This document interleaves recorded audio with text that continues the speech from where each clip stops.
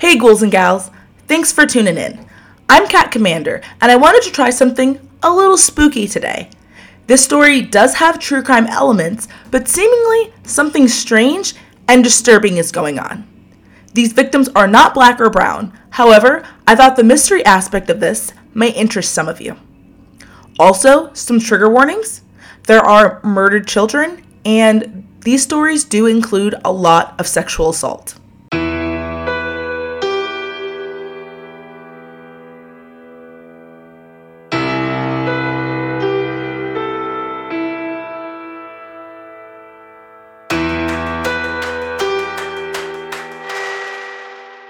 Today, we're encountering evil on Flinders Highway.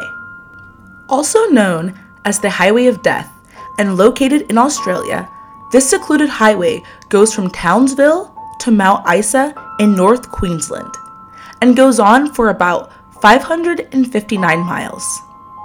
Dating back to the 1970s, strange and unusual things have happened here, like hitchhikers vanishing without a trace, children being murdered, and even bodies being found under the bridges.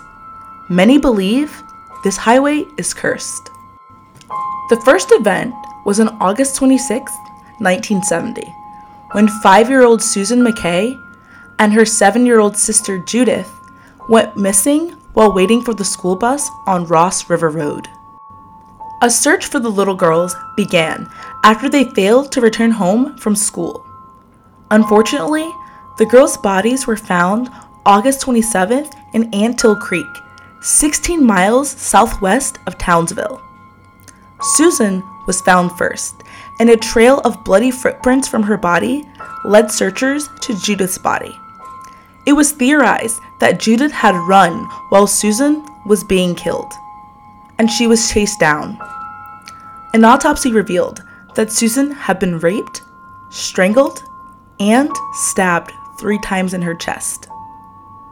Judith had also been raped and stabbed 3 times in her chest, but the cause of death was the fact that she was buried alive and drowned in the sand. Their school uniforms, straw hat, and shoes were beside them, with each shoe containing a neatly folded sock, while their uniforms were folded neatly inside of their school bags. I can't even begin to fathom what these little girls went through. They're 5 and 7. And even their parents, how do you even move forward after something like this happens to you? It's just disgusting. And how does someone do that to a child? Obviously, you're fucking sick. But it's just I don't even know what to say. There were multiple witnesses that said they saw the little girls. One witness saw the girls talking to a man in a car at the bus stop at around 8:10 a.m. And then, just after 11 a.m., our car pulled into a service station 53 miles south of Townsville. The driver went inside, and the gas station attendant recalls the 2 girls in the car, one saying, "Are we there yet?" followed by the other asking, "When are you going to take us to our mommy? You promised you were going to take us to our mommy." Several other witnesses reported the girls being driven around in a car, and 2 other witnesses later reported seeing a man walking toward the car from the direction of the murder scene at around 1 p.m. that day. Most of the witnesses claimed the car was an FJ Holden, but several others said it was a blue Foxhill Victor with a strange colored driver's door. Even with all of that, the case still went cold until about 1998, when a woman called Crime Stoppers, claiming she was suspicious of a man called Arthur Stanley Brown. He was a known pedophile, and she said she was one of his victims. Brown actually confessed that he killed the little girls to some of his friends, but they thought it was a joke, and they dismissed him. One friend actually did report him to the police, but they didn't take him seriously. And see, to me, that seems really strange. What would be the joke of murdering and sexually assaulting children? What's the punchline? What makes it funny? And this case was still unsolved until this point.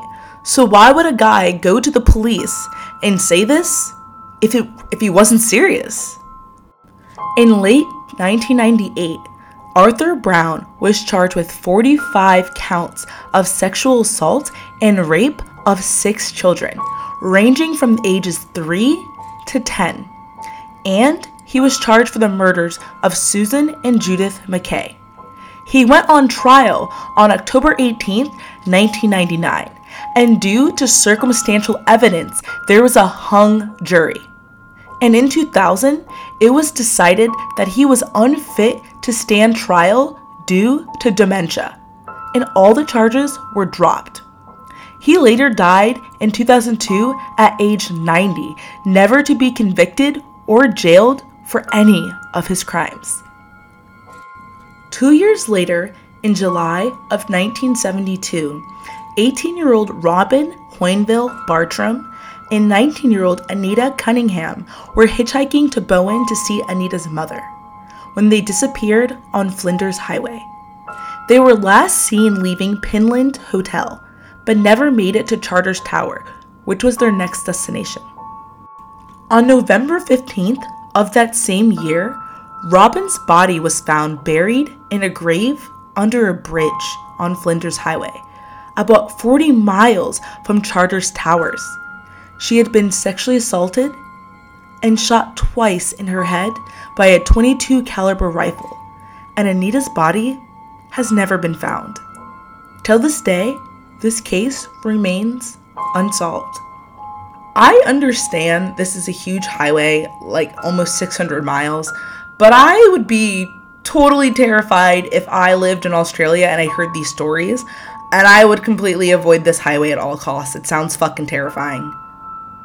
On July 29th, 1975, 18-year-old Catherine Graham was going door to door selling books. At about 8:19 p.m., she called her mom from a payphone saying she was getting a strange stare from an unnamed man. The following day, her badly beaten body was discovered in a shallow grave on Anthill Creek, just a 6-minute walk from where the McKay sisters were discovered 5 years before. She had been raped. Her murder has never been solved. Now it's October of 1978, and 23-year-old Karen Edwards, 31-year-old Gordon Twaddle, and Timothy Thompson have all gone missing near Mount Isa while they were on a motorcycle trip. A witness saw them get into a Toyota Land Cruiser with a man they had befriended on October 5th. And they left their motorcycles and dog at the campsite, believing they would return. The following day, their belongings and Tim's dog were found in a local dump. The dog was alive and later adopted. Sometime later, on October 24th, 1978, a man found Karen's body propped up against a tree just 6 miles from Mount Isa. And later, authorities discovered Tim and Gordon against different trees. They had all been shot by a .22 caliber rifle. A man named John Preston was found with Tim's motorbike, but said he found it and was only taken in for theft. Then, 40 years later, that same man, John Preston, who is now a retired police chief, was charged with their murders in 2019. But he was released on bail in 2020 with claims the officers exaggerated evidence. Now, 20-year-old Tony Jones vanished on November 3rd, 1982, near Anthill Creek, while traveling with his brother Tim. They usually traveled with Tony hitchhiking and Tim riding his motorbike, and they typically communicated by calling family and leaving messages for one another. Their parents sent Tony $150 to split with Tim once they met up, and he phoned their father telling him he was going to meet Tim in Mount Isa, but never showed. None of his bank accounts were ever used. Tony's backpack, gun, and Tony were never seen again. In September of 2009, Police Sergeant Michael Isles has disappeared on his way to a training course. One of the guns from his home was missing and a note suggesting suicide was found. His car was later discovered on a deserted property off Flinders Highway, and inside was his police uniform and an empty shotgun cartridge, but his shotgun and body were never found. On December 21st of 2017, Reese Kearney stopped at Raven Shoe Roadhouse and Charters Tower to fill up his motorcycle. He had taken his mother's bike after one of his good friends passed away and he was really upset and needed some time to think. It is believed that he went to go visit his brother. The motorcycle was later discovered on February 8th at Tresla Towers, and Reese hasn't been seen since. On December 21st, 2017, Reese Kearney stopped at Raven Shoe Roadhouse and Charters Towers to fill up his motorcycle. He'd actually taken his mother's bike after attending the funeral of one of his good friends. He then smashed his cell phone, and it is believed he was going to go visit his brother. The motorcycle was later discovered on February 8th at Tresla Tower, and Reese hasn't been seen since. Finally, on December 31st, 2017, 22-year-old Jaden Pino Thompson was riding with a friend on the way to Cairns. They got into a fight at around 3 a.m., and Jaden hopped out of the car and told his friend to leave him alone. Then he stormed off. His friend left, but later came back to look for him.